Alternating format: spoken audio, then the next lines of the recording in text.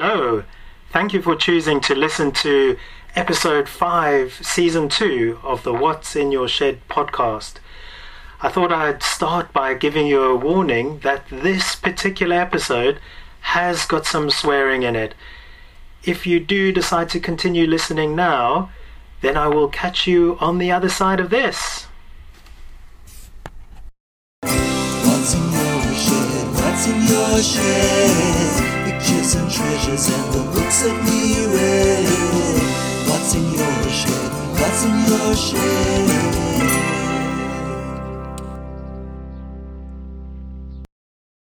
Hello, my name is Warren, and tonight I'm joined by Salvador.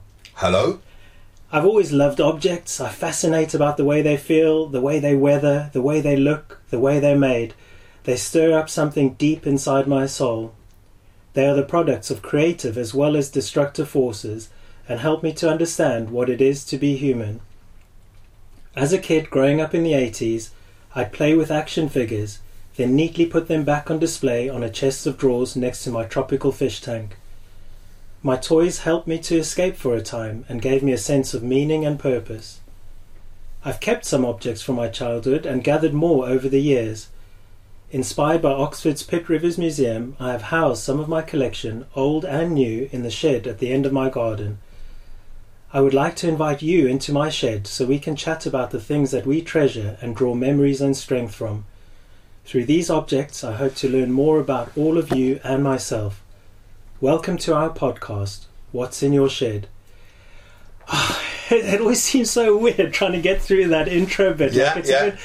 I was listening to a previous episode and it sounded quite flat. I don't know if I'm so used to hearing it. No, I love it. I love it. It's like I said it from the beginning, it's like an ASMR stuff, man. You got a beautiful voice and it's great to listen to. So thank you, sir. You could read out a fucking, sorry, I'm swearing already. You'll probably bleep that.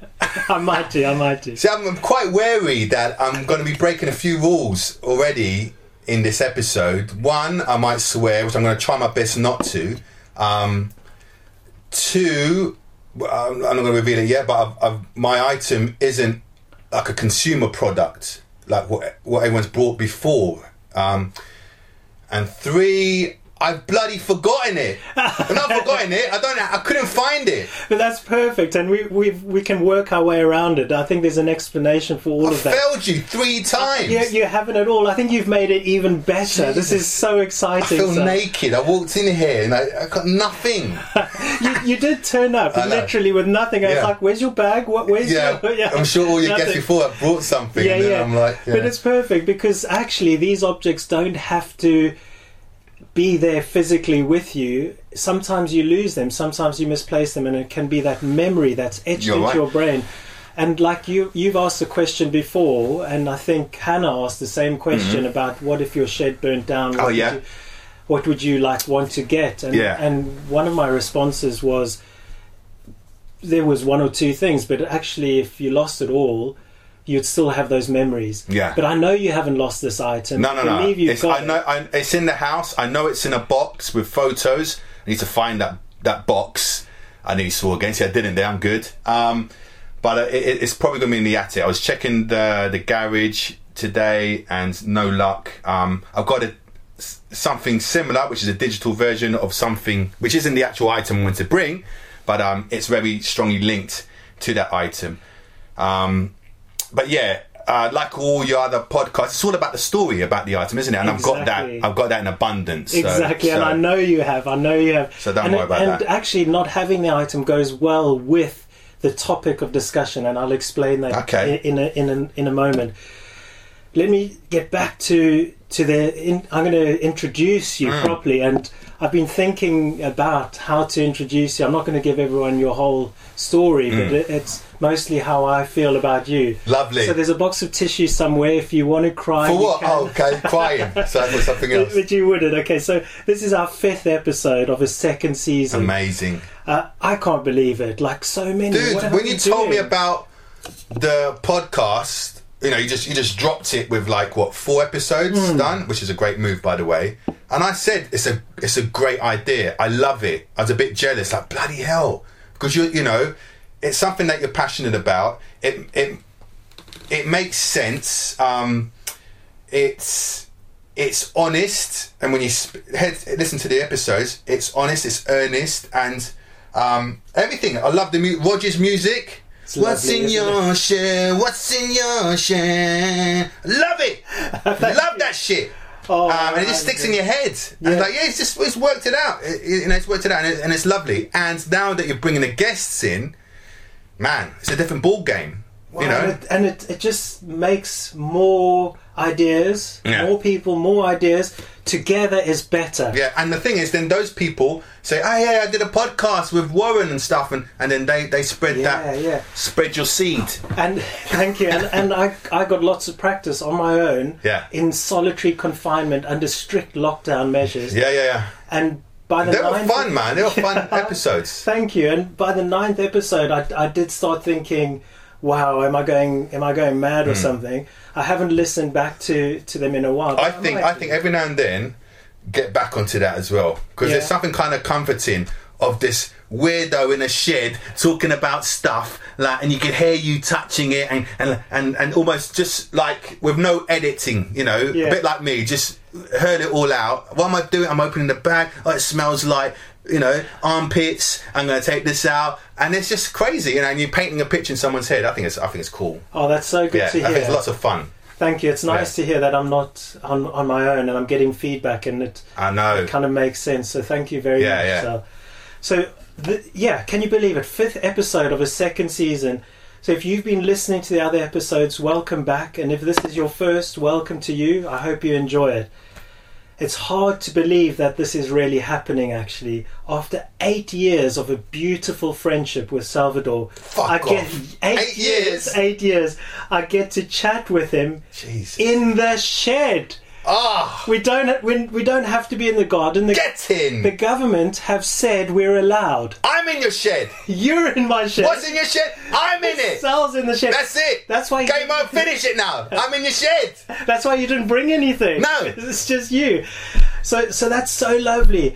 I get to spend the evening with you in my shed, and you can talk about an item that made up part of the man you are today. Salvador has been a massive support for me in making this podcast. Oh, he has encouraged me and shared feedback on episodes. You make me cry. I know. That's why I said there's some tissue.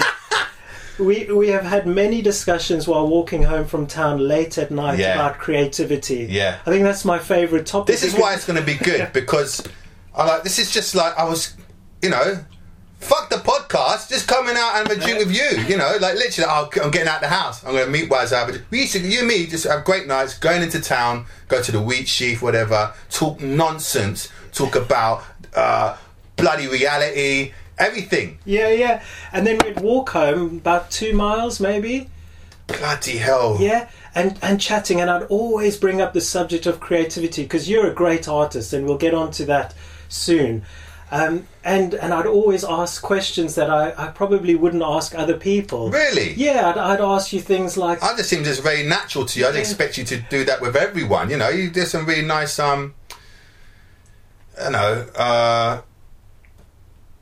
philosophical questions, and it really makes me think sometimes what comes out of your gob. Oh, good. I don't ask everyone those things. I mean, one of my favourite is about...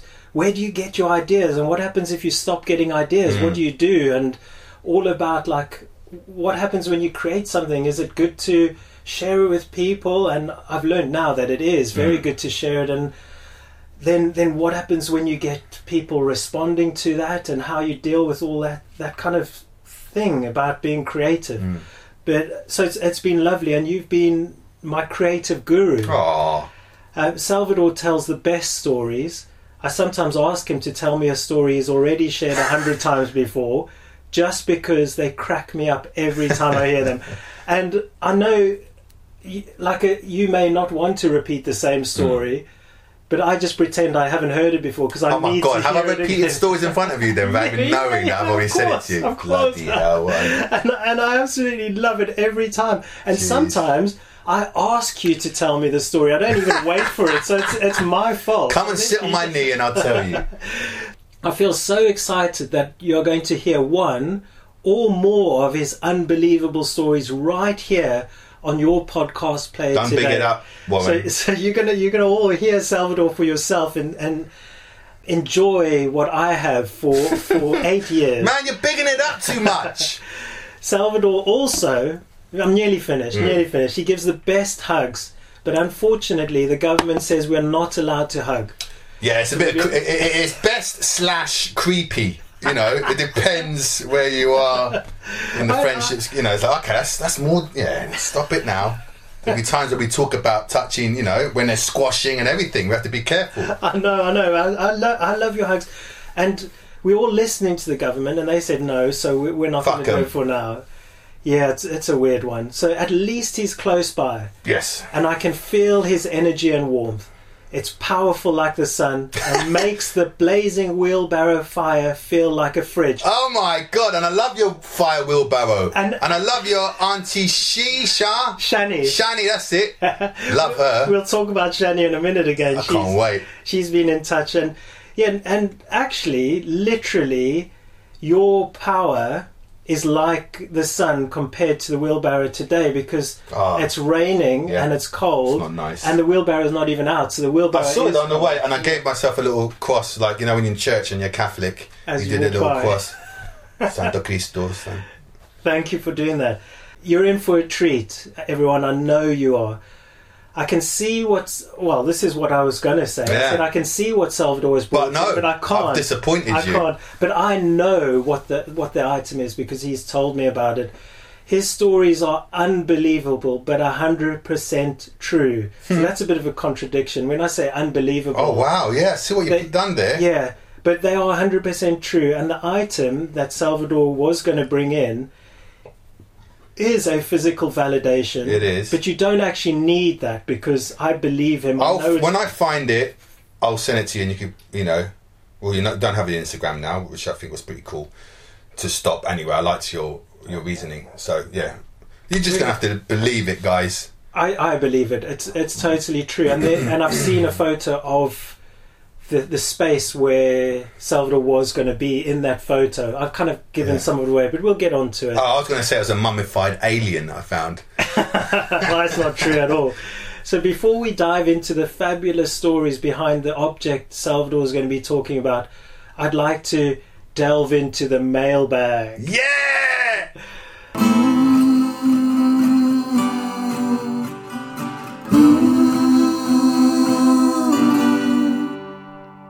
It feels like we're on a winning streak because once again we have mail. Get in. How many we got today? We've only got, we've got one letter from my auntie Shani. Love her. And this is a cracker. And when I opened the mailbag and read it, I was standing in the kitchen making dinner, looking at my phone, and I got goosebumps all over. Oh my God. Literally up the back of my neck, and I'm feeling them now. Oh. In my head, down my arms. Good goosebumps. Yep, very good. It was suddenly, I don't know what happened, but what she wrote struck a chord with me. I was like, hang on, you've gone right to the heart of the matter. So listen to this. This is all Shani wrote. She said, Hannah, Matt, Erin and Roger. And we're going to add Salvador to this list because she'll listen and you'll be added to this. Such lovely guests. I would love to know where/how you met these super people.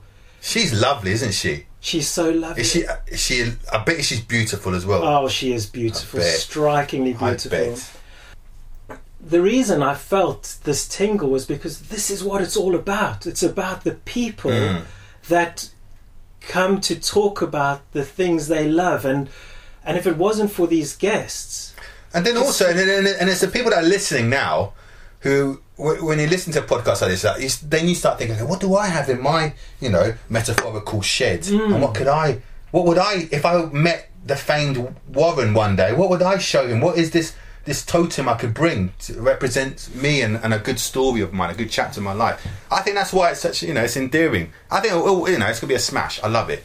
Oh, that's so lovely to hear. Thank you, Sal. And Shani knows it. Shani's been listening to all of the episodes right from the start, and to just nail it right here and say, like, these are super people, and makes me feel proud because all my guests are super people. It's great just hearing different voices and going to those people. First of all, Hannah, loved that. She was so natural as well. She was great. She was funny.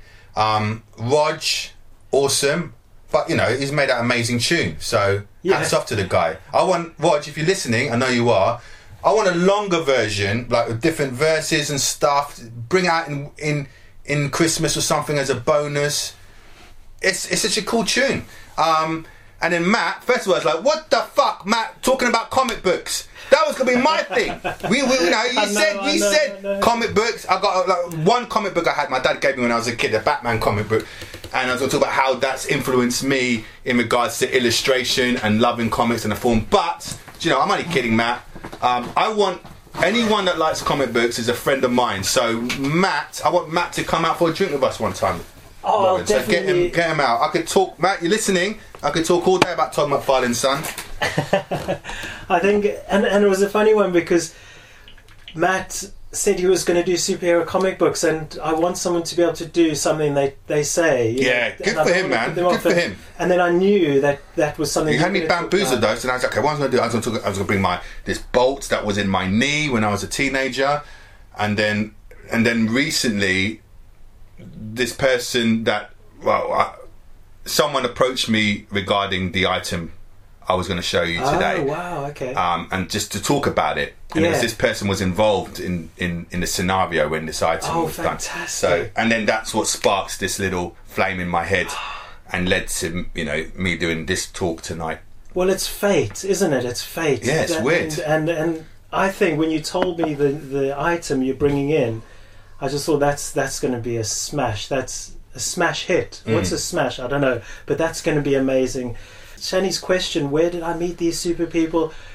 Where did you meet them? Well, they all live locally, and we don't go knocking on doors saying, "I've just moved in. Can I be your friend?" True. We met through our kids, so we through the nursery schools they went to. That's how we met. Yeah, that's how we met, and luckily they all lived locally, and I think it's really lovely to have local friends, and you can call on whenever you need support and ideas. Water your plants when you're on holiday. Yeah, exactly. Feed your cat. Need that. It's just such a lovely community we live in, and very artistic too, like creative people, like living in a small area. Yeah. And when you find them, I hope that's helped answer your question, Shani. Thank you so much. Thank you, Shani. I love you.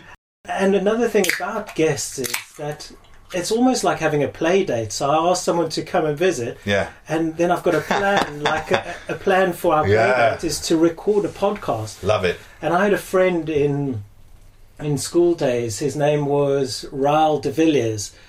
Love that name. He was really, really a kind, such a nice boy. And he lived on a small holding, which is like a plot of like a tiny farm. And when I went to visit him, when I arrived, he would show me a list of activities we'd be doing. And I always remember one of the activities he had on the list was make stink bombs. How do you make a stink bomb? They had geese, and he would go get the geese droppings and wrap them in like newspaper, and then set it alight. And that would make the stink bomb. So Raul de Villiers would have a list of games to play, activities to do. So when I invite my friends over, the activity is a podcast. So we'll have a podcast and we'll hang out and have fun. Yeah. Great message. It created another conversation. Thank you, Shani. We'll move on now to what happened last episode.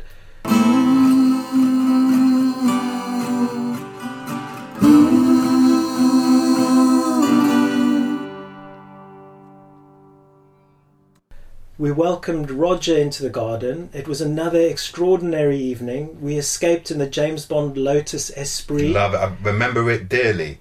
Most people do when they hear that I've done this episode. They go, "I remember that car." Yeah. I'm not even a big water. James Bond fan, but that car, definitely remember that going underwater and stuff, and the angles of the Lotus Esprit and being all white, Yeah. I think that's what makes. And did the wheels turn in? Yeah. And it had little fins coming out the side, and that to me is one of the most memorable Bond films because of that scene. I don't know. It's very iconic. Yeah, it was so interesting to see a car go underwater. So we escaped, Roger and I, together in that Lotus Esprit. It was an otherworldly experience. I was mesmerised by Roger's wisdom and Bond film knowledge. I realized at the time we didn't talk about the music Rog created for the podcast. There's a mention of it, but we could leave that as a mystery. Love it. Can't wait for it to play soon before my talk starts, because that little thing comes in. Love it. The interlude is fabulous. It's all nice. So Rog brought in the Spy Who Loved Me soundtrack on vinyl, and we admired the 70s artwork on it. I've got a little secret. Salvador has been approached. He's a fabulous artist and graphic designer. He's been approached by the Bond people to put forward some... Or the record label. The record label. So I say the Bond people, like they're a massive agency. Yeah. So the record label has approached you to look at designing their soundtrack for the new Bond film, which is called... No Time to Die. It's very early stages yet, so I can't really say much about it. But yeah, just approach me at the moment. Done a couple of mocks. That's it. Oh, that's amazing. Even if it's just a taster early on, it's so lovely, and I feel so proud of you. Like I want to run around and tell everyone. Yeah, I know, but I won't say too much. It is early stages, but there you go. There's a nice link, and I'm sure Roger would like that bit of information. Wow, let's start with... Has the interlude happened now? The music? Let me think. I'll pop the interlude in now.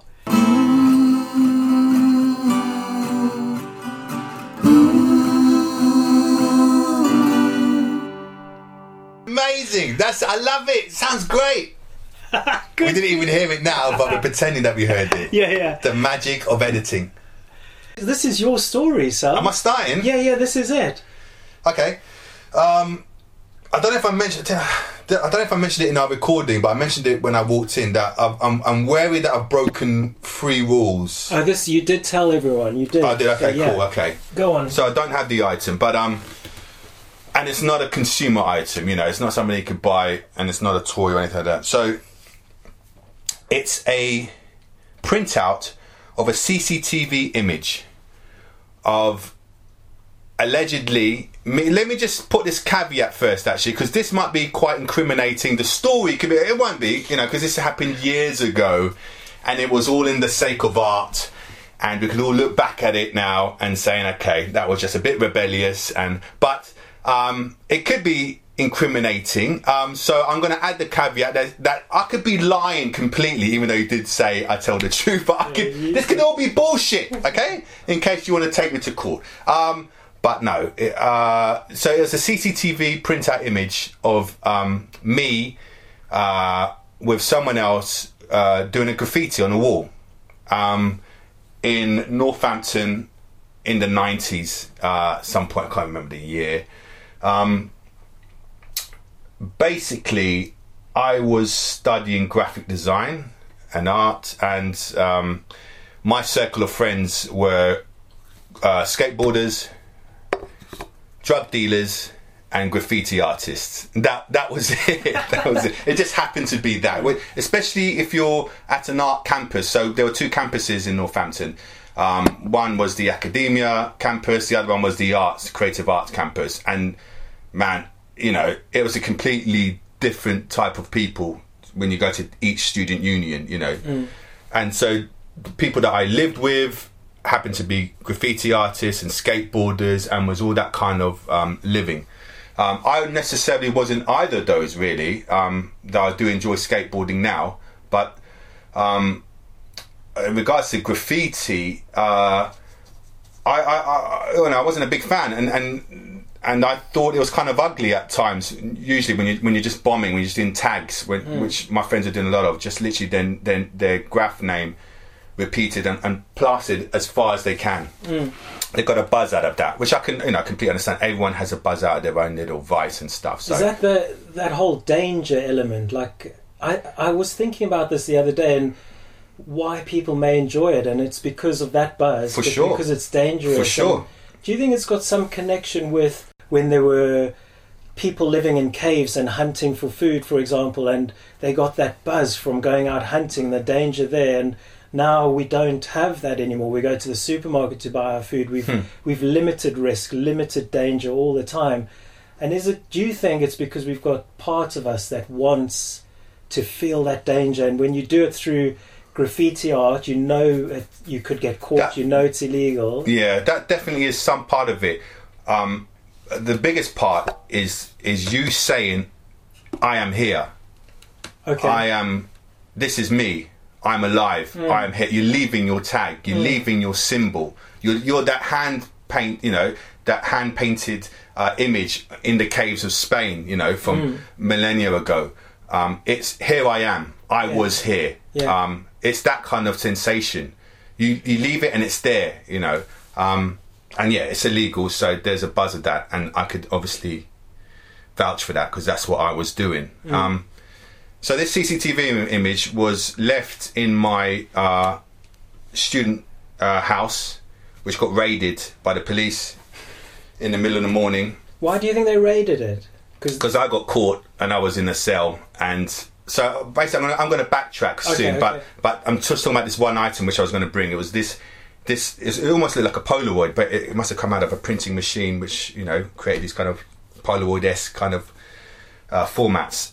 They screen grabbed whatever CCTV video they had, and they used it as evidence, and mistakenly left it in my student house when they raided my bedroom to try and find any notes, paraphernalia regarding my piece of art, which I put on the wall, and tried to therefore tie me in with all the other similar pieces of art around Northampton. Okay, well, sorry, I just want to, I'm a little bit confused. So the police raided your house because they got a tip off? No, they already had me in the cell. Oh, they already had you, and now they wanted to go before interrogating me, they raided my place to try and get any evidence they can on any other jobs I've done around Northampton in regards to this graffiti thing.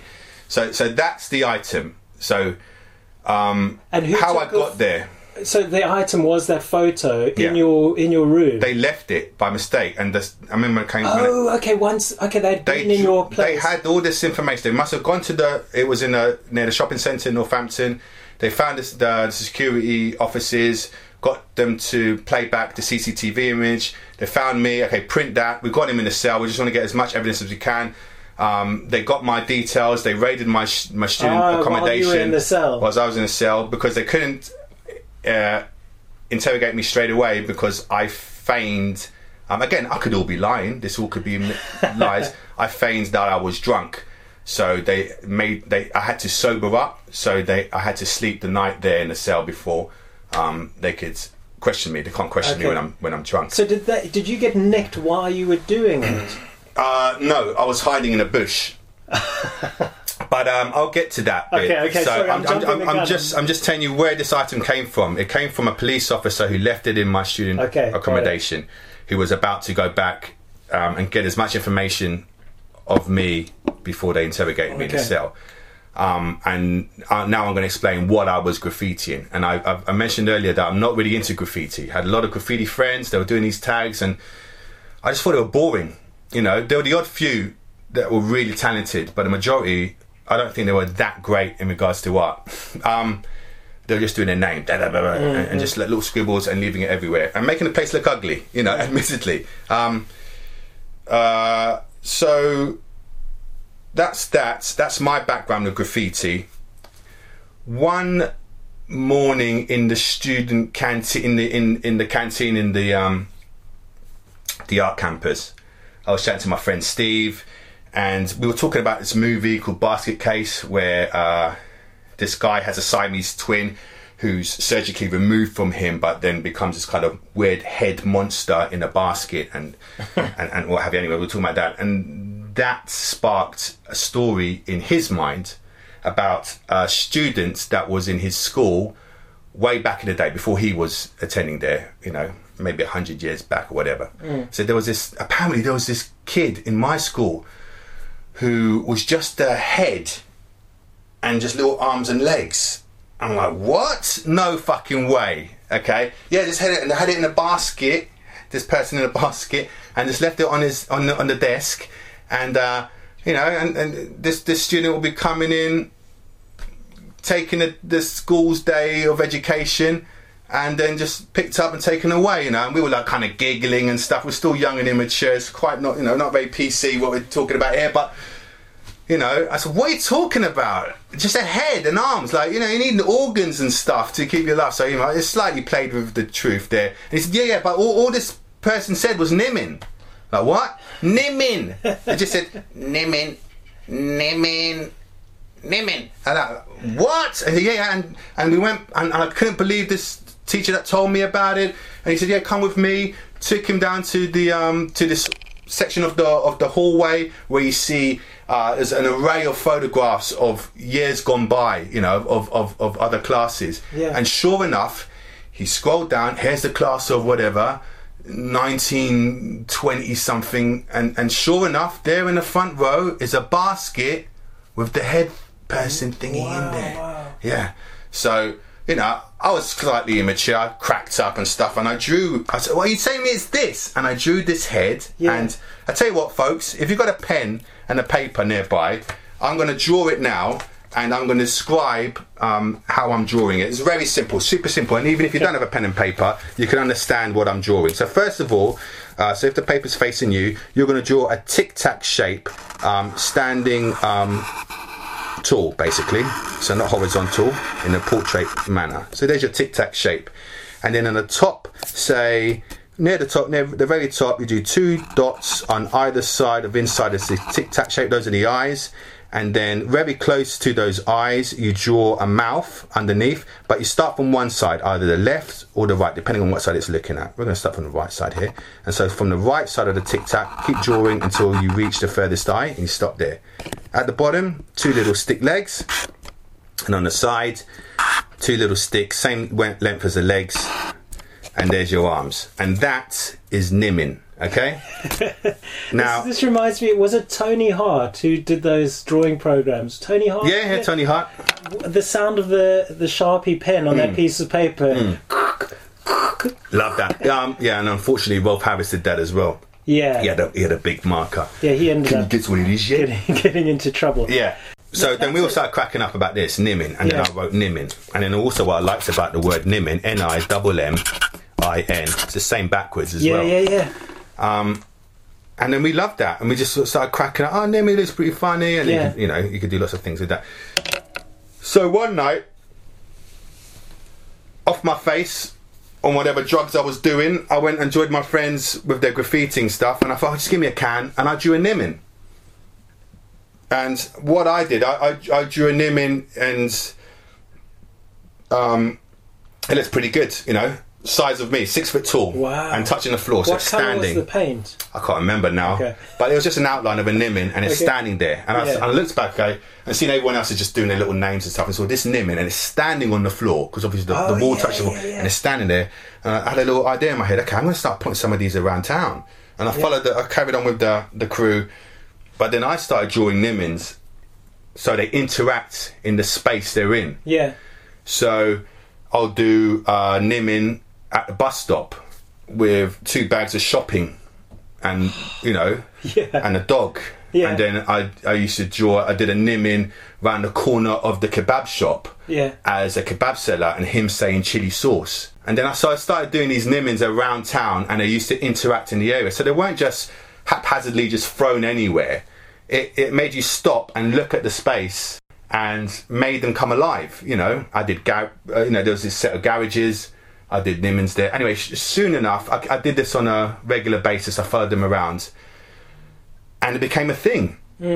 How many do you think you did? I did quite a lot. I don't know. Good question. Over 30 to 50. Wow. Okay. Keeping in mind that each piece is a chance of you might getting caught. And so you have to be quite rare. You usually just do a few tags, and then that's you done for the night. Do two or 3 maximum, and go to bed. And how long would you take to draw one Nimin? Oh, one Nimin will be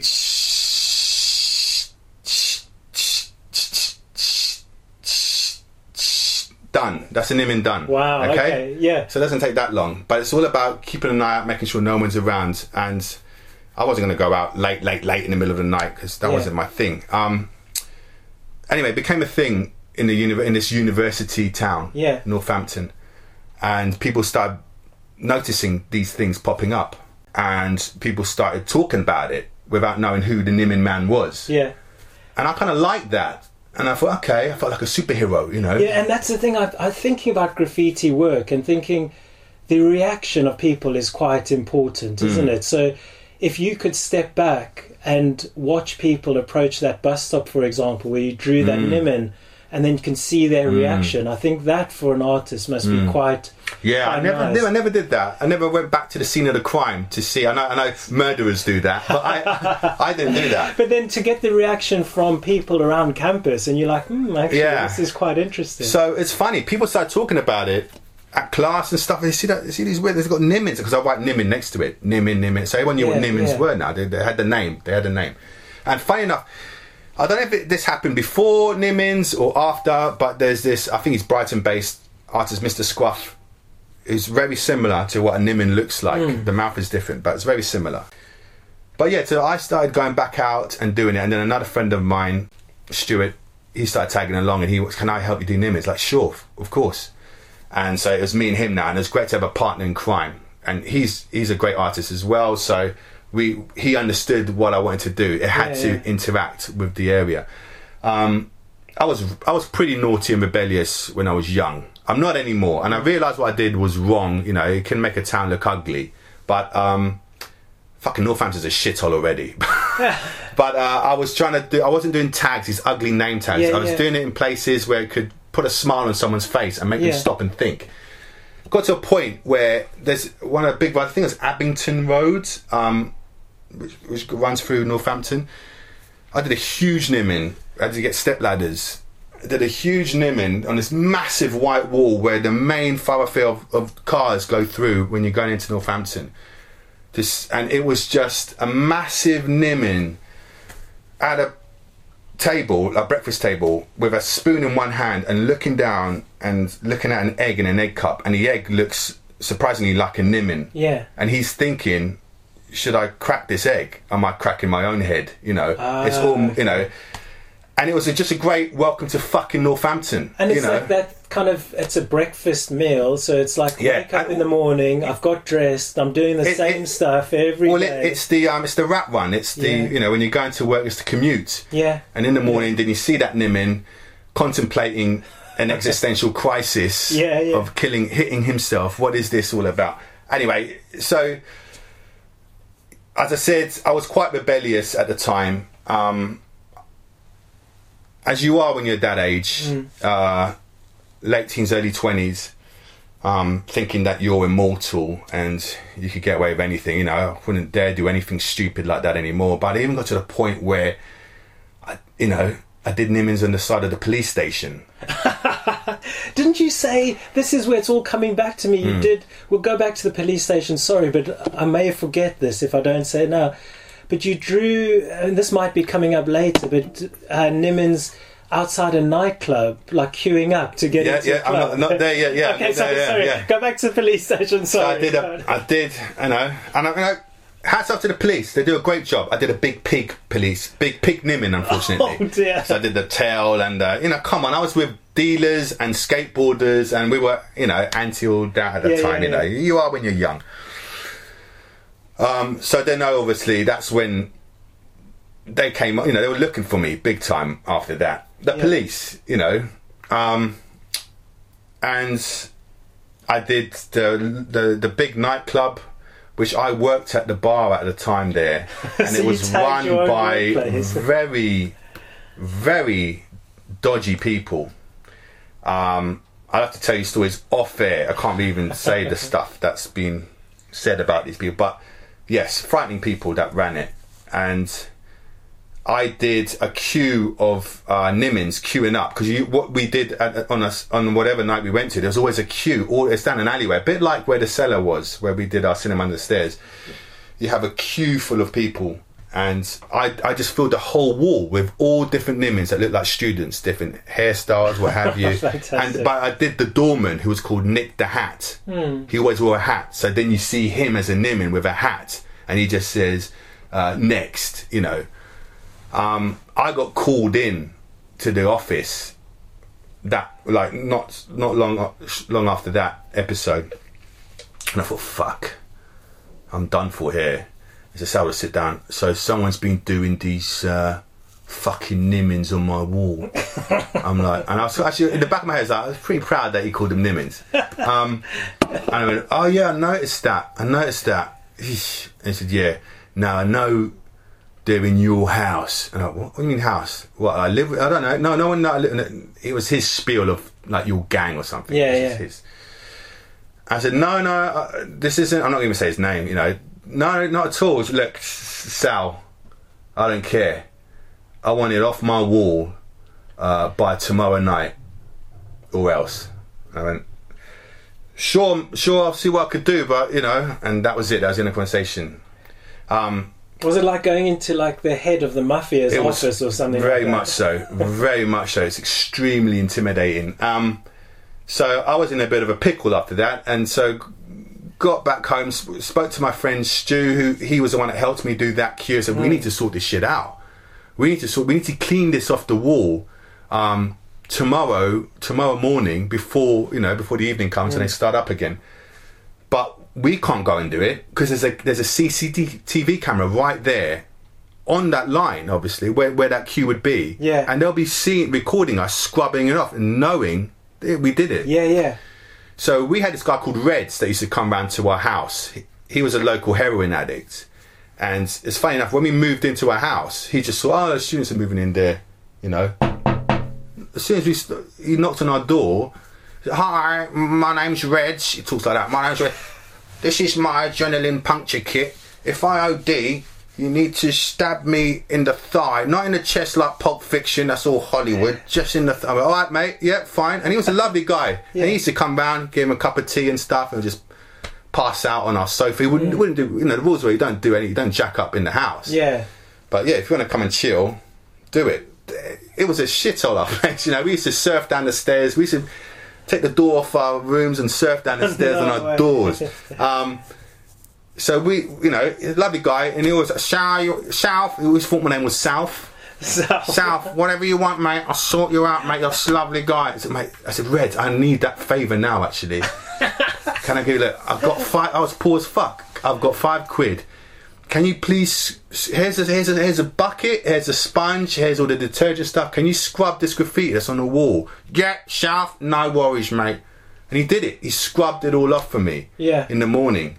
And so, it's unbelievable. What did he use? Like, do you have a special chemical for that, or? The graffiti artist knew what to get. Okay. I don't know what it was, but he needed to get this bottled out and Red just scrubbed it off. Scrubbed it all off. Him ages. Scrubbed it all off. Came out perfect. Wow. Came out perfect. So that saved my bacon. Another instance to go back to how it was a bit of a craze at the time. Someone did their end of year. A photographer did the end of year photography project on Nimmins. So we was in a cafe bar, and it was housing the photography students' end of year projects all on the walls and stuff. And there was like Nimmins. What the fuck, Nimmins? And then this person just been cataloguing all these Nimmins around Northampton. Yeah. And just taking project photos of it. And I thought the little mini spiel about it and what he thought they meant and stuff like that. So it made me feel, you know, filled me with positivity, like I'm doing something good here. Yeah, you know, yeah. It's making people think. Well, it is a form of art, you know. It gets people talking. Yeah, so it was funny, and a lot of the graffiti artists started to dislike me because I was getting all this attention. Well, I wasn't, because no one knew it was me, but you know, they've been graffitiing for years, and all of a sudden the kids just are happy with a stick man. Yeah, yeah. You know, well, yeah, go figure, because no one's going to really decipher whatever name you have, and they're going to start following you. And it's that, I suppose it's that repetition, and I'm sure the others were repeating what they did, but it was probably indecipherable, like you just said. And to see an image, and you keep seeing it, and then it sticks in your head. Yeah, and it becomes almost like a Where's Wally, and you're kind of proud when you see one. Yeah. Oh, there's a new Nimmin on this corner. You know, have you seen a new Nimmin having sex in the alleyway? I did Nimmins having in this dark, dingy alleyway around this nightclub. I did not the same one, another one. And so So that photography one, I took one of the photos off to take home, and I've got that somewhere. It's in the same box where the CCTV is. Have you? Okay. But in its place, I drew a picture frame with a Nimin in it. Yeah. You know. Oh, wow. And a nail and a string, you know, and to So say the artist had been there. Yeah, exactly. That's so crazy. without anyway, so there was that fateful night. I met up with one of my good friends who's a really good graffiti artist and illustrator, full stop, which is a great artist, fantastic guy. We went for a drink in one of the student pubs, and he said, Sal, let's go and do some Nimins, man. I love your Nimins, let's do some Nimins. Like, fine, okay, let's do it. But this is the wrong thing. This is the first time I did it when I was drunk. And, you know, we were off our faces, and we're doing Nimins. I did a Mr. T one, saying fool and stuff. And that's the one, it's the Mr. T. I did a Picasso one that night where the arms and the eyes were all over the place. So you won't even know it's a Nimin unless you kind of think, oh, is that a Nimin? That's a tic-tac shape, but there's no eyes. The eyes there, and then you realise. And so we're just going crazy. And so obviously when you're drunk, you're not fully aware of your surroundings and stuff. And so I didn't spot the CCTV camera and stuff. And did you usually look out for cameras? I looked everywhere, yeah. But the thing is, Nimins are usually in quiet places, apart from the bus stop. But the bus stop was in a quiet street. But they're usually in quiet places. You kind of find them. They're almost like fairies and trolls and stuff. They're not wham bang, apart from the one when you're driving into Northampton. So we did it, and then we're about to go home. We're walking, and then this guy's a pro graffiti artist. He knew it. He picked up and goes, we could see from the far end of the high street a police van coming, and he goes, "Right, South start running." He said, "What? They're after us." Like, wait a minute, they're all at the end of the street. But he knew there's no reason because it was a quiet night. It must have been a Sunday night, you know. He knew they're out there to get us. Yeah. And he said, "Run and hide." I said, "Fuck." And he starts running. We go in different directions. He goes, "I'll meet you at mine if you get out." Okay, fine. He slides underneath a hot dog van. I run and jump into some bushes. No. And then the police go around and they're like, "Okay, we know you're around here somewhere." And I heard them stomping past me. Yeah. And then they're coming back, and there's bunches of them everywhere. And he's like, "All right, get the dogs." And here's someone getting a dog out of the van, barking and stuff. Oh. And then the dog's coming closer, and it sniffs me out. Yeah. Comes straight up to the bush. Row, row, row, row. Of course it will. Row, row, row. Of course it will. And this guy's holding him back, and the guy's shouting at me, "Get up, like that." So I get up, and I pretend I'm drunk, like really drunk. Yeah. I can't even stand. For some reason, I had a plan straight away. And I was like, "Oh, oh, mate, all right, doggy." You know? Almost too drunk to have been able to do graffiti. Yeah. No, but I just said I need to buy myself some time. I can't even explain to them what's happened yet until I get my story. I thought you were trying to act drunk so it would look like this guy could never. No. There's no. I'm not. I didn't look like a tramp. You know what I mean? Yeah, I was the one. They saw me on the city. They knew what I was wearing. Oh yeah, of course. Okay. So I was like, "Alright." So come on, you were doing the graffiti, right? I just started doing that silly noises stuff, and they threw me in the back of the car. Yeah. And I said, "Okay, well, we can't interview you tonight because you're drunk, so you're gonna have to spend the night in the cell." All right. What's your name? I gave him everything. Salvador, where do you live? Blah blah blah blah blah. Gave the address, and that's when they raided my house. And I was in the cell. Okay. I was very nice, and there's do you want anything? I have some beans, please. Give me beans. It's lovely. Yeah. Nice, best breakfast I had since I was a student. Was it your own cell? Or you my own cell, but it's like some dark shit on the wall, people writing and stuff. Graffiti again? There was, yeah. And you could hear people shouting and screaming and other drunks or something. And I'm like, fuck, I need to get my story right. Because if they get me down for the Nimin, man, I'm in trouble. There's Nimins everywhere. I did Nimins on the side of the police station. Yeah, you did. Allegedly, guys, this could all be lies. So I came up with a story. The morning came. They opened up the cell door. Okay, Mr. Lovato, can you follow me into the interrogation room? Yep, they're very polite. Fine, yep. So I fired this guy. You sleep okay? Yeah, not bad, thanks. You recovered? Got in. You recovered. Thank you. Then very polite. They open the door, and there's the interrogation room. As you see in every TV show, there's a desk, and there's a tape recorder, and there are the seats on either side. But what they don't have in other TV shows, there was a piece of paper, A4, stuck to the wall with a Nimin on it, and it said fine art with a question mark. And the police officer who was interrogating me, ripped it off the wall, squashed it up. I'm sorry about that, Mr. Lovato, and threw it in the bin. And I thought, oh, can I have that? So basically, another police officer even infiltrated the police station. They put it up on the wall. Someone copied a Nimin and put it up and put fine art with a question mark. So that put me at ease a bit already, because it almost, okay, there's some people in here that might be on my side a bit, at least questioning if it's fine art. So it's like, okay, can you tell me the story? We've got you graffitiing these figures that we've seen all around Northampton. So we know you've done all of them. I said, no, I don't do them. That's not me at all. The guy I was with, and I knew they didn't catch him. He's the Nimin man. Yeah, you grasped on a bait. No, this is it. Is it what's his name? I don't know him. I just met him that night in the pub. I realised he said he was a Nimin man. I said, no fucking way. I love Nimins. I draw Nimins all the time, like everyone else does in university, knowing that they raided my house and came back, and sure enough, he brought them out. Okay, so these won't surprise you, didn't it? And he dropped my sketchbooks with Nimin drawings, this and the other, other Nimin creatures that I was thinking up of. I said, no. Everyone does that, sir. Yeah. You go to any student in the art campus, everyone's drawing Nimins. I said, okay, so he pushed that to the side. So that's not evidence. Oh no, I know what's coming. And then he said, so, okay, so tell me more about this Nimin guy. Yeah, so I said to him, please, can I join you to do Nimins tonight? Please. He said, okay. And then we were doing Nimins. He was showing me how to draw Nimins, and I did this one Nimin, and I've never graffitied in my life, sir. And that's the Nimin you caught me doing. And they were like, okay. So you're not the Nimin man? No, the other guy's a Nimin man. And so you were an imposter. You were like one of the copycats. Yeah. I was a sycophant fan. You just did one. So they caught me for one, which is nothing. Yeah. Which is nothing, and they couldn't prove otherwise. It's a great story. You had the whole night. Dude, if I was on my own, I wouldn't have to say that story. But because I was with someone else, he's a Nimin man. Yeah. You caught him, right? And I knew they didn't. So you've caught him, so that's great. Yeah.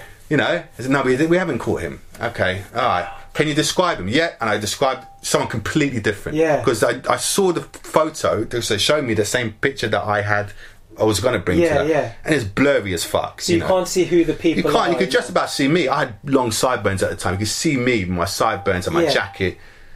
And I said, yeah, he's got this, that, and the other. I gave wrong colour eyes and stuff and what have you. Yeah, definitely got green eyes. He's got very deep green eyes. He's got a little thing here on his face here. He didn't, So if my mate ever did get caught, it won't be him. Okay, so now they said, we need you to do some handwriting tests, which is kind of bizarre because it's Nimins I'm drawing. Yeah. I'm not writing a name. So I had to write about 500 times my name and a set of numbers over and over and over and over again. The thing is, I did it completely bad. I did a complete different style, which was easy for me. Yeah. And I repeated it perfectly. I did A's. I'd never done A's before that way, and my L's were completely different. Yeah. And I said, yeah, that was easy for me. Just did that for 500 times, and that was it. They took my fingerprints. I was on their records for a year, they said, unless anything else happens again, then I'll be in big trouble. And that was it.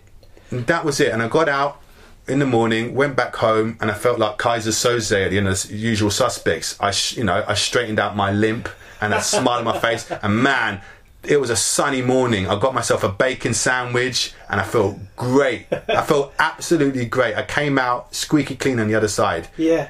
I don't think I did. I'm trying to remember if I did Nimins after that. I'm not sure. I think I laid low for a while. Yeah, it would be wise to probably lay low. But yeah, so that image I brought today in this story, it was one of the, uni days. If you ever blessed to go to uni, it's the last chapter of your formative years. I think it's before you become a man. And so it's last death throes of childhood, and I did it. I was drawing stick men and having a good time, and then I had a little sniff of what the consequences could be if I carried on with this crap into adulthood, and I stopped there, you know.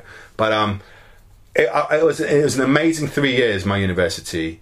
I learned much more out of class hours than I did from my tutors. I learned much more about life and society and people through my peers and interacting with other people. You know, I was living with my folks all this time, and it's the first time I left the roost, and it was just great. And that might be why I was so rebellious. I did so many bad things, not to other people or anything, but what would be considered bad or illegal. You know.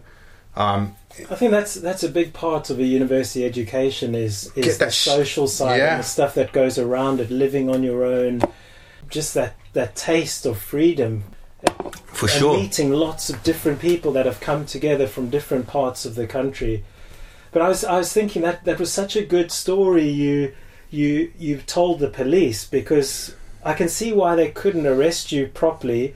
It's because they couldn't prove it beyond reasonable doubt. That CCTV image failed them. If it was clearer, then they could have done it. But then even if it was clearer, I guess they didn't catch the other guy. Yeah, they could just you told them, that's me. Yeah. I was just copying one. I did what he did. Oh, okay, yeah. So right at the beginning, I'm sorry, I was so excited about the story. I kept jumping ahead. That's fine. And you've actually come back to it. Because it starts with the final act, which is me being caught by the police. But the story was the build, which I thought was a fascinating thing. This thing of drawing a stick man on a scrap piece of paper in a canteen one morning, and it becomes a craze in a university and throughout the streets of Northampton for a small period, for a little window of time. Yeah. But during that window, you say to someone about Nimmins, they all knew what a Nimmin was. Yeah, that's incredible. You know, it's just I thought it was kind of funny, and it just gave me a taste of what art can do, and design can do, and crazes and trends and fashions can really hit the zeitgeist, you know. And interesting about graffiti or urban art is that it's short-lived, isn't it? So it's not going to be out there forever. It can get painted over. So a lot of artists, graffiti artists, will take photos of their work, or someone will film them doing it. And you've got that courtesy of the police, so thank you very much. They've immortalised it. They've given you the object, and now you every time you want to look back at it, you'll find this picture eventually in your attic or whatever. Not that you need to, because you got it in your brain. And now you can talk about it.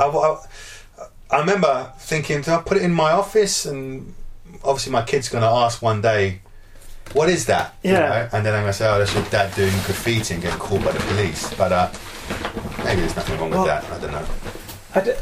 I don't want to, if you've got more of the stories to tell. No, that's it. Okay, so I'm sorry if it dragged on a bit. No, it's perfect. We've got all evening. So I've brought a really nice white T-shirt of mine. It's a Levi's one, in fact. Awesome. And I don't wear plain white T-shirts. I don't know why. Maybe I should. But I wear this as like a pyjama top. Love it. And what I'd like you to do, if you wouldn't mind, sir, is draw a Nimmin on the T-shirt for me. And I've got this pack of pens. I haven't even opened them. Brand new. There you go. I'm opening them now. And they've got, it's called 24 fine tip fabric markers. And I'd like you to draw a Nimmin on there. With pleasure. And I'll wear it. And there's different colours. So you can check out the palette and give it a go. And I've put the T-shirt on a nice little board, so you've got a flat surface to draw on. Love it. Do you want me to put the T-shirt over the board so you've got like it down the middle? Maybe it won't drag as much. That's it. Can I go for a little pee-pee break? Dude, of course. And then you could edit it out. Good idea. I forgot about that. Maybe you could put Roger's little thing in it now. Just an extra one for me. Ready? I'm going for my pee-pee break. Here's Roger's music.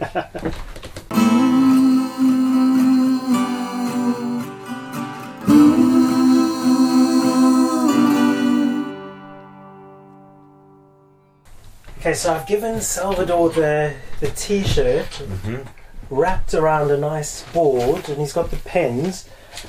I'm just going to keep it simple with one colour. What you do, whatever. And red and white. Is it going to be on the front of the T-shirt? Yeah. And while you're drawing it, I've just had a memory about Shani. Oh, And I remember giving Shani a black t-shirt of mine and asking her to do a Guns N' Roses logo on it. The one with the bullet, the back of the bullet, yeah. and then that's the shell, yeah, the back of the bullet, and the blood kind of all around the edge, and then the roses and the guns on either side. And she did a most beautiful t-shirt with some kind of acrylic or something. It was really bold and vivid. Cool. It looked fantastic, and that's an object I wish I still had, and I don't. But it's in my memory, it's in my mind, and I won't forget it. Loved that t-shirt, Shani. Thank you so much. And I've also thought of another object that it's a lost treasure. I don't have it. It might be somewhere in my attic or amongst some photos or somewhere. But it was a photograph that was taken at the Notting Hill Carnival in 1998. And I was there. I'd arrived in England. I was probably there as well. Do you think so? Yeah. Oh, it must have been so. I would have felt I went that to all energy. those carnivals that period. So I was there with some housemates. I'd arrived in England in 1997, and I went with 3 of my housemates. It was Matt, Adele, and Claire. And the 4 of us went to London, to Notting Hill. We went on the Oxford Tube. We got off the bus, and this amazing carnival was happening. So much fun, so many people, so much music and food and just laughter and joy and energy. It was magnificent. And I was there was a stage with some music going on, and I had bought some tickets from the HMV store a week earlier to go see Bush. Don't let the days go by, glycerine. Which is that band with Gavin Rossdale. Yeah. At the Shepherd's Bush Empire. No, it was at Brixton Academy. That was where the gig was going to be. And I was standing near this stage listening to the music, and I turned around and Gavin Rossdale, lead singer from Bush, was there. And this was like British grunge, like the response to the US grunge scene. Although I thought Bush was an American band for a long time, it was actually British. And I saw Gavin Rossdale. Yeah, from Shepherd's Bush. Yeah. And I said, oh, that's where they got the name. Yeah. Okay. It's quite funny where you said you went to see him in Bush. So I saw him, and I said, I turned around and I was like, Gavin, I've got tickets to go see Bush at Brixton Academy next week. And he's like, yeah, cool. And I was like, can I get my friend to take a photo, like next to you? And I think it was Adele. She came and took the photo of me next to Gavin Rossdale. And we had a great rest of day, evening, arrived back in Oxford, early hours of the morning. Took the spool, the camera spool, to Boots to get processed. Got the pictures back. Looking at the pictures, like, oh my God, there's a picture of me with Gavin Rossdale. It was before people were doing selfies with cell phones and stuff. And I looked at the picture, and there was another person in the photo standing next to Gavin Rossdale. Mm-hmm. It was Gwen Stefani. Yeah, it's Mrs. Yeah.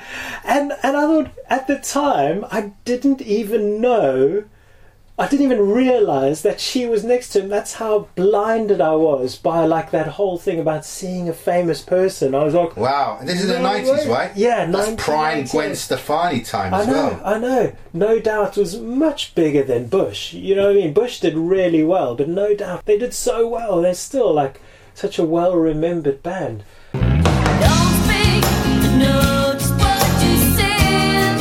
And that's a lost treasure of mine. That's one of those treasures that just... I keep looking through. I've got cigar boxes with loads of photos in. I keep looking through them, hoping it's going to turn up. And one day it will. I can't believe I would have thrown it away on purpose. So it may turn up. Let's hope. And I know your picture will turn up.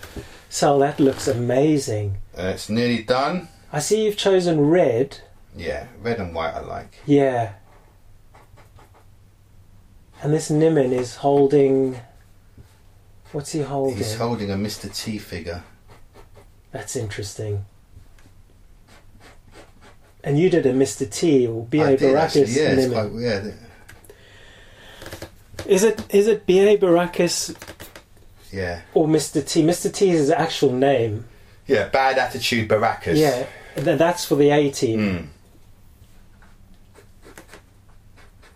Oh, wow. And then you're writing in some lovely capital font letters, Shed L-O Love. V-E. Oh, that's perfect. I'm going to wear that. And it's permanent. Good stuff. Thank you very much. Oh, that's amazing. There you go, nice and simple. Oh, Sal, that's beautiful. And you can actually see that it's B.A. Baracus, like his Mohican and his Got kind of medallions goatee. there. Oh, that's beautiful. And the tic-tac shape, that's so nice. Thank you very much. I bet everyone's going to want one of those. I know I would, but I've got one now. I'm Cool. supposed to be giving you a gift. Are you? And I have got a gift. Well, I'm not supposed to. I Did you just give do me that. something already today? Maybe it was just the beers. Yeah, maybe. I was going to give you your gift at the end, but I'll give it to you now, seeing as though, we're exchanging gifts. And I've hung on to this for quite a while, and I hope you're going to like it. Oh I my think you God. will. There you go. Oh my God! Are you kidding me? I had it planned. What the fuck? I know, I've got one in my cabinet, and that's one And I just bought. drew it. Yeah, exactly. That's the gift. Show the people what you're giving me. I gave Sal the 6-inch. I love this. 6-inch 18 figure. I'll put the light on so you can see it better. Oh, there we go. He gave me the Mr. T figure I've just drawn on his T-shirt. Oh, that's weird. Look, isn't I it? even did the waistcoat and, Yeah, and the medallions. I know, I see it. Oh man, That's I've cool. always wanted this. That's the one. That's the one. Did I tell you I always wanted You this? told me you wanted 18 figures, but I But figured Mr. T was he's the one, best. man. He's the best. Fuck, that's so cool. There you go. Thank you, man. This is going in my office, above my desk, and he could oversee my work and tell me, Sal, that's a piece of shit. Do better. Or, whatever he says. Yeah, there you go. That's why I thought I better give Love it it. to you His now. arms are way too short. Do you think there's That's hilarious. But I it. love it. I love it. It looks freaky. Yeah, those arms are way too short. Your hands don't stop at your waist. Your hands They're meant stop to be past long. your waist. Look. Oh, way past Yeah, your he's like waist. this. Yeah, But that's cool. I like those little freaky things. yeah. And your his knees are too low. These need to be longer than the thigh. The calves Oh, are longer than the thigh. Yeah. But he's got the thighs longer than the calves. That's why it's funny.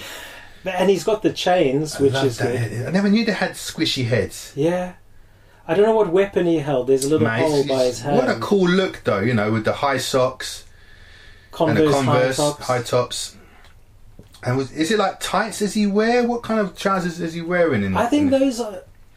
What were they? See They a were black jump that way. jeans or. So cool. Do you know what? I remember my friends. He drew a Mr. T picture once, and I loved it. And I don't know why I loved it, but it looked beautiful. He just did a portrait of Mr. T, and I thought, yes, that looks amazing. I'm going to do that. And I remember there was a little art project in our school, it's primary school, and I drew Mr. T's face, and I remember exactly what I loved about it. It looked really cool. It had blue eyes, and I was like, okay, Mr. T's got blue eyes. Yeah. And then the teacher said to me, Sal, this is lovely, but I don't think Mr. T has blue eyes. I said, oh, okay, doesn't he? Okay. I didn't know if he did. I didn't realise, okay, he's a black dude and normally you don't have blue eyes. But yeah, it looked cool. Love it. Great. I'm glad you do, and I love that T-shirt you've just made for me. He's got such a funky hairstyle. There you go. Thank you so much. Do you give gifts to everyone? Yeah. You need to give gifts. That's so Everyone cool. Gets a gift.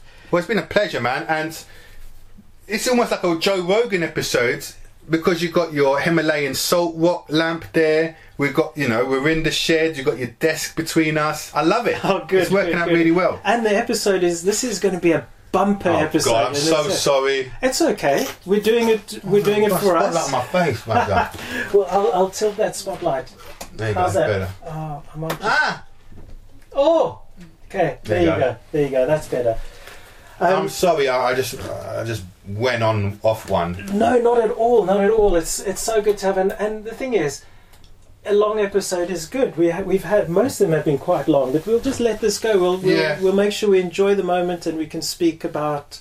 People could These listen to it in things. parts. Yeah, you have to do it all in one exactly. sitting. I was thinking, about this whole like idea of graffiti, and I went and did some research, so that will be the next section about the history. But I was also thinking about a time I went to the Karoo, which is in South Africa. It's a semi-desert just before you get to the Cape. And I went and saw some petroglyphs. So those were early carvings in rock, so about 2,000 years old odd.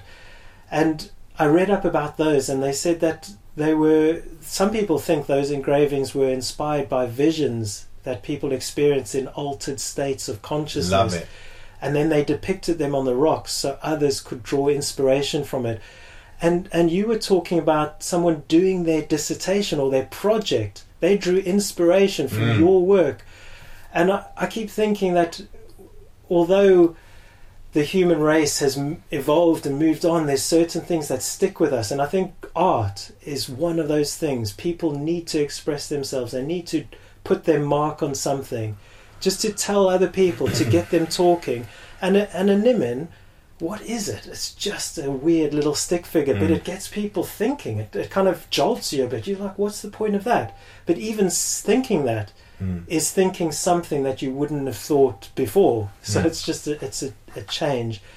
Anyway, let's move on to the history section. And I enjoyed this section so much.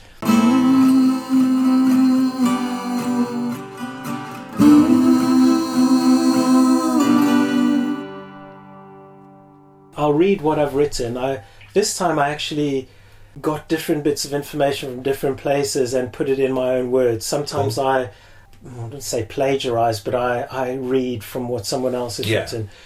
I didn't do the research myself, so I've used bits and pieces from here and there, but I think I've put it together quite nicely. I think I've captured the main points. Over 2,000 years ago, in the ancient cities of Egypt, Rome and Greece, graffiti and street art were carved and scrawled onto the walls of marketplaces, public houses and brothels. They appeared in places of political and social unrest, and you said Northampton was a shithole. So I guess... sorry to any Northamptoners, but even I know people that still live there, and they don't like the place. It needs some cleaning up. Yeah, and I guess people are arguing... I'm sorry that I've ruined it with some more graffiti. I was just going to say. Anyway, so the anonymous works. So these works are anonymous usually, unless you're caught and everyone tells everyone who it was, which you weren't. The Nimin artist got away. It wasn't even me. No, never was. So the anonymous works represented the voiceless many. Today, the marks that survive are important reminders of social consciousness. Ancient graffiti was often direct and personal. For example, a message from a jilted lover, curses placed on an adulterous partner's house or wherever they lived, or a smear against an unpopular statesman, whereas today's graffiti tells the story of a general sense of disenfranchisement. Many of today's messages are global. For example, they condemn state surveillance, they oppose perceived military aggression, or attack governments and corporations. The heart of street or urban art is in cities and the streets. The art can now be seen in places other than in museums and galleries. This, for some artists, is a way of reaching a wider audience and of reclaiming urban spaces from governments and multinationals. The artwork becomes part of the city, unlike canvases that can be shipped around the world. Modern graffiti culture started during the political and cultural revolutions of the late 60s and early 70s, and today it remains political. I'm not sure how political Nimins were, but I suppose that was your reaction to the conditions of the place. I'm not sure. But the person is political. There's always going to be a struggle. There's always going to be a reason for doing something, and often that reason is political. You may not realize it or not. Most of these episodes, I think I've avoided politics. So I suppose you can make of it what you will. But most of the things we talk about has a political inflection or tone. Black Lerat, who was born Javier Prue, pioneered the use of life-size stencils to make his images. And that's another interesting form, and I'll talk about that in the recommendations. So he made his first street paintings in 1981. His new name, which was Black Le Rat, referred to the rat as he saw it as the only free animal in the city. He sprayed stencils across the streets of Paris with politically charged anti-establishment imagery. Yeah, I think I know the one you're on about. Yeah. Black Le Rat. I think Banksy, which we'll talk about in a bit, he does a lot of rat imagery, and when I read this, I thought, yeah, actually, like the rat does signify something that is almost indestructible. There's loads of them. They can swim. On the street, they can, you know. Yeah. And they scavenge and they scrounge and they can get high up on buildings. They can get anywhere. In the last 15 years, artists like Banksy have propelled urban art into the mainstream art market, and it has become a large part of today's popular culture. Many artists have also been able to fund street projects through sales of their prints. So, for example, Banksy does huge street projects. He did one where they sawed off one of those British telephone boxes. They sawed a piece off and then they attached it again, like at an angle, like it had been broken, welded it together and then painted it, and then they put it down an alleyway like it had crashed into a wall, and there was the red paint dripping on the floor like blood with an axe into it. And to get that thing into the alleyway, they would have needed a big truck with a crane lift, and that costs money. So in order to continue their street projects, legitimate or not, or legal or not, they started selling prints of their works. So that helped, so they could continue doing that stuff. So today urban art occupies a prominent space in the public consciousness. Street artworks are seen as genuine works of art rather than acts of vandalism. I'm not sure how true that is. I'm sure a lot of people look at graffiti and go, oh, that's disgusting. How could they do that? And that's not the message I try to give to my kids. You know, I think Ralph loves drawing. He loves art. And when he sees graffiti, I think initially he even from a young age, he learned that it was bad, it was wrong. And I've tried to explain, you know, this is an artist's form of an expression. Instead of drawing on paper, they're drawing on a wall. You can see most graffiti artists are respectful, so they won't draw on someone's house or a lovely place that is more community focused or is helpful to people. They'll draw on somewhere. I mean, the site they choose is important. So that I've tried to help him with. So today, well, at the heart of all urban art is a desire to communicate with everyday people in the same way the first rock carvings and cave paintings shared stories with our ancestors. And young people that are doing this art probably don't realize it at the time, but there's something deep inside them that is trying to speak out. At the time they may be thinking, oh, this is fun, this is dangerous, this is exciting, but actually they're trying to share messages with people, share stories. So just like any other art genre, today's urban art engages, confronts, and subverts ideas. It ultimately promotes dialogue amongst people, and that's what it's done right here. So your art has promoted dialogue. We're sharing it on this podcast. Other people are going to listen, and hopefully it can create more dialogue. So there you go. That's fantastic. That's the history of amazing. Love that. Of graffiti and urban art. I've noticed they call it graffiti, urban art, or street art. Urban art, street art, the similar thing, and then the introduction of stencils is another look at that. Part 5, the news.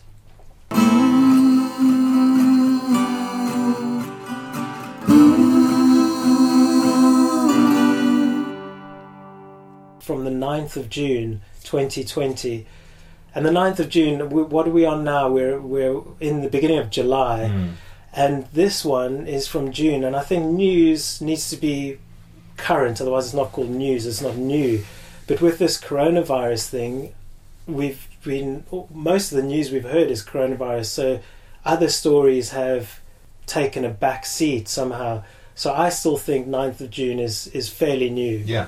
So the headline says Banksy supports the toppling of the Edward Colston statue in his home city of Bristol.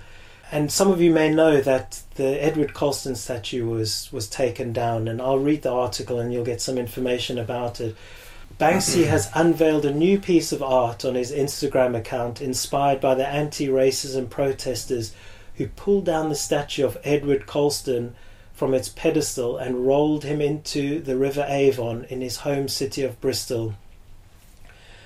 That's so biblical, isn't it? Like tearing down a statue, rolling it, dumping it into the harbour. Yeah. Isn't that cool? It's like in this modern era, you feel so far removed from the harbour, and now they've chucked it in. But also the harbour is symbolic because that's where all the slaves would have been taken away from.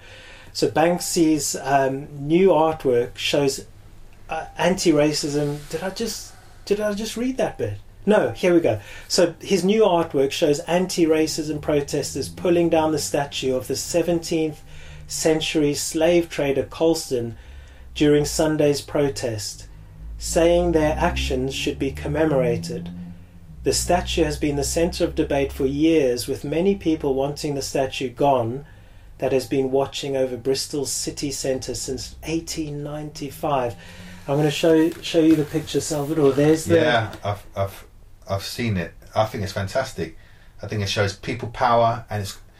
I thought it was going to be. I thought he was saying that they should have a statue of people tearing down the statue, so they still have the same statue of Colston there, but at an angle, and having these people pulling on ropes, all made out of the same material. And I thought that'd be so meta and so clever, and plays on the whole medium as well.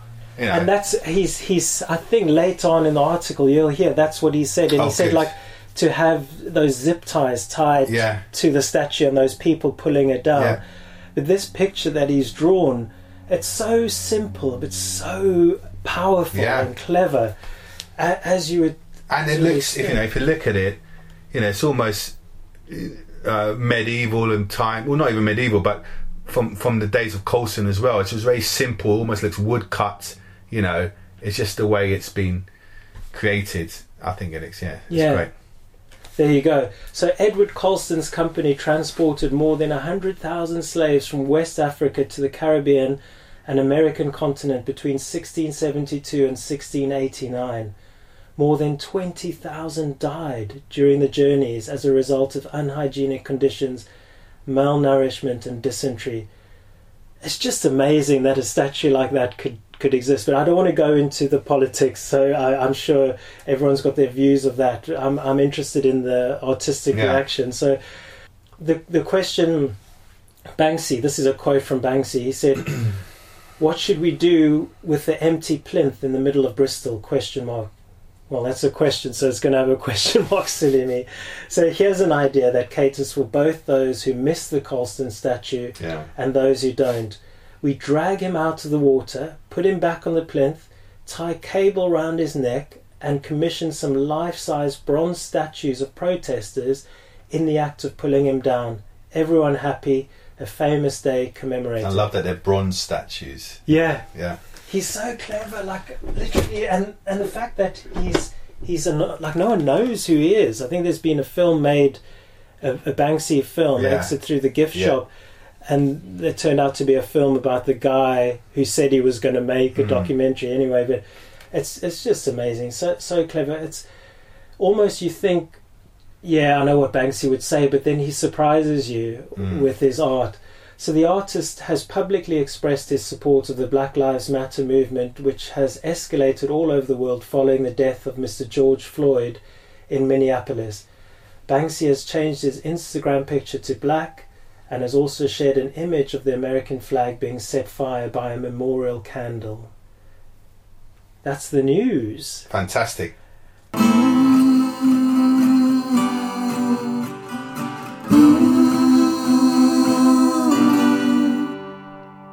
Final part of the podcast. I'm getting kind of tired. Are you feeling tired? Been a marathon episode. I'm so sorry for listeners that it's gone on for too long. I'm sorry if I rambled on. You can edit it down. No, not at all. I'm so glad you're here and you still got the energy to continue. I'm almost thinking, should we say after this? Should we say like we could pause and get back to it? But let's finish it. I'm still feeling it, and I know you are. Yeah. And it's not going to be long here. So the recommendation is something that's going to be cheap, something that most people can get hold of or do at home.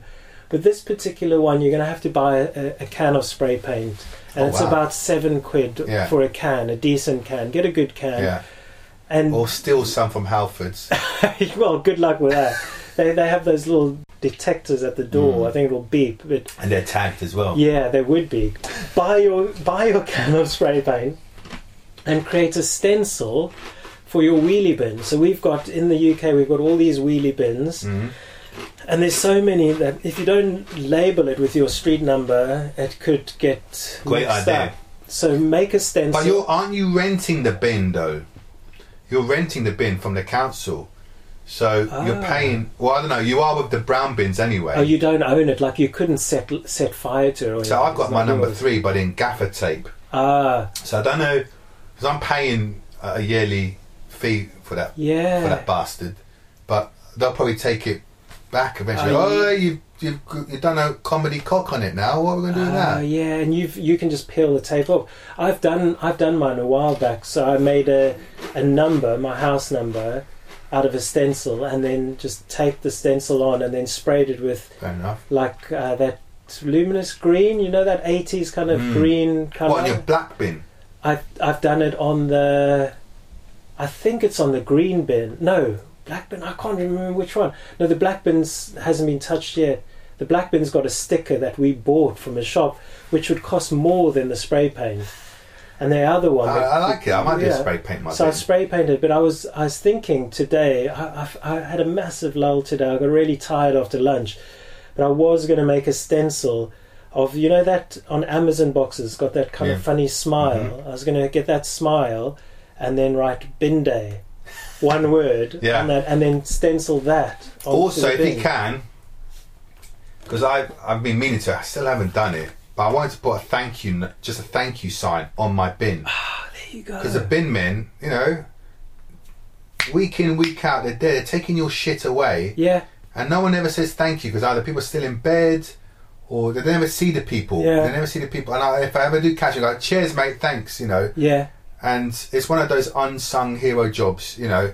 So I think all bins should have a thank you. Like, I even thought of it, the council should have a little plastic sleeve at the top where you can slip in an A4 piece of paper and have your kids write thank you, whatever. Yeah. And that will just make that bin man have a smile on his face when he drags your heavy bin again every morning to the bin, and he sees that little sign, and it gives you that little perk in your day-to-day job. So I'm going to do that anyway. I'm going to do a thank you. But yeah, if you do a stencil, add a little space for thank you, Mr. Bin Man. Yeah. Because they're doing a great service. And that's easy to do with a stencil, and you'll get so much joy from doing a stencil spray, because spraying with a can, and you'd know this, Sal, is like, it's hard to get your lines good. And if you've got a stencil, you can just spray over it and then peel the stencil off. Wait till it dries a bit before you peel it off, and you see this beautiful Lovely, image. crisp image, Yeah. So I'd recommend doing something like Love that. it. And great idea to put a thank you on there. That would be perfect. I've got a colleague at work who made a aubergine, I think, or a carrot or something, a knitted one, and left it out. What? Knitted an aubergine? Yeah, but with stuffing, you know, you put you empty. Wait a minute. They knitted an aubergine, or knitted something to go over an aubergine, like a jacket or a cardigan? So actually knitted the vegetable. Okay. So you knit it and then you stuff Add it like some a teddy stuffing in bear. there, yeah. And she left that out for the person who delivered the veg box, just to say thank Wow. you. And then this person who delivered it put it on their Twitter account or There you go. Instagram, and then she started getting loads of orders. Oh, wow. And now she's making them, but she's got so many orders. She's trying to do her day job and making these vegetables. So she just wanted to say a thank you. bin for the bin men. And a little wheelie bin Little wheelie replica. bin, yeah. Lovely. So that's the recommendation for this week's Love it. episode. I hope you've enjoyed joining us as we've begun to unlock the stories behind the objects we treasure.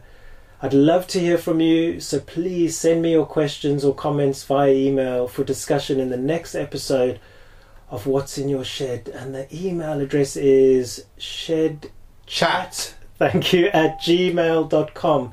So thank you so much for joining it's been me. an absolute pleasure, Warren. I loved it. I loved it. I loved it. I've loved it too. It's been I love you, Auntie Shani. And I can't wait for Watch to play his music, and he's there right in the corner. He's doing it live. And so when you hear it, it'll be a live version. It won't be, but we can pretend he's live. We can, and it's been a wonderful play date. Yeah. And I hoped you liked what was on the list of things to do when you came over to play. It was podcast. And through the podcast, we've done so many lovely it's things. like being in the pub again. It's just what we've done in the pub, but you're just recording it. I know, and it's felt so easy to do, and so lovely to have you back in the shed. Finally, it's been like over 100 days. Yeah, too long. Too long. Good night. Good night. I can't wait for this song to start again. It's gonna start now. Yeah! It's probably started already while we're talking. I love it when you faded in. Bye. We're winding back the time clock. We'll open up the strong box. What's in your shed? What's in your shed? Pictures and treasures and the books that we read. What's in your shed? What's in your shed? Hey Salvi, it's me. I've read your text message. That's absolutely fine. If you could bring the photo of the Nim Nims one that you have, and then we'll discuss how we'll do it. But I reckon it just makes it even better. We can talk about how your treasured object is somewhere in the house, we can't find it, and you can describe it, and I can talk about sometimes treasured objects you still own. They could be in your attic or anywhere, and they're etched into your memory. You know them so well, so it doesn't matter that you don't actually physically have it with us. It just adds another dimension to the story. So that will be great, no problem at all. The other thing, swearing, just do what you've got to do. So they're clean episodes, but if you need to swear in it, that's fine, and we can bleep it out. I just want you to be able to feel relaxed and comfortable to speak how you want to speak. So just go ahead and do it. I'm sure you'll get the vibe, and it will be fine, no problem. I sound like a bit like Boris Johnson. It will be blah, blah, blah, all of that. But yeah, that's cool. Just bring what you got, and we won't pretend that you have it, but we'll just tell the story behind perhaps why you don't have it and how you were trying to look for it and you panicked and all of that kind of stuff. It will be great. It will actually make it more interesting. I hope you made it to football. Anyway, I've got the beers. They're going to be nice and cold. I've got some plain crisps. And one thing I was going to ask you was, if you don't mind, just let me know if you do. We could do this in the shed.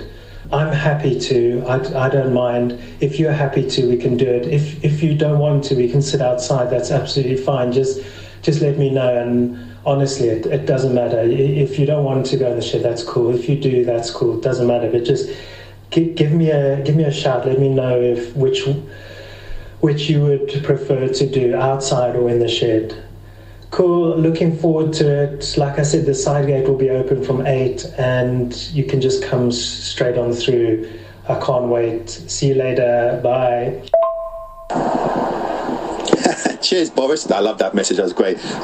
Cool. Awesome. All right. I'm going to check one more time. We're going to the loft. It's there somewhere, but I like the idea of lost treasures, but you know it's there. And I will describe it and all of that stuff. And I will try to keep the swearing down. It might actually be quite funny with beeps. But I try not to do so much so you don't have too much editing to do. Yeah, the shed's absolutely fine with me, man. All good. Cool. All right then. Speak to you later. Bye-bye.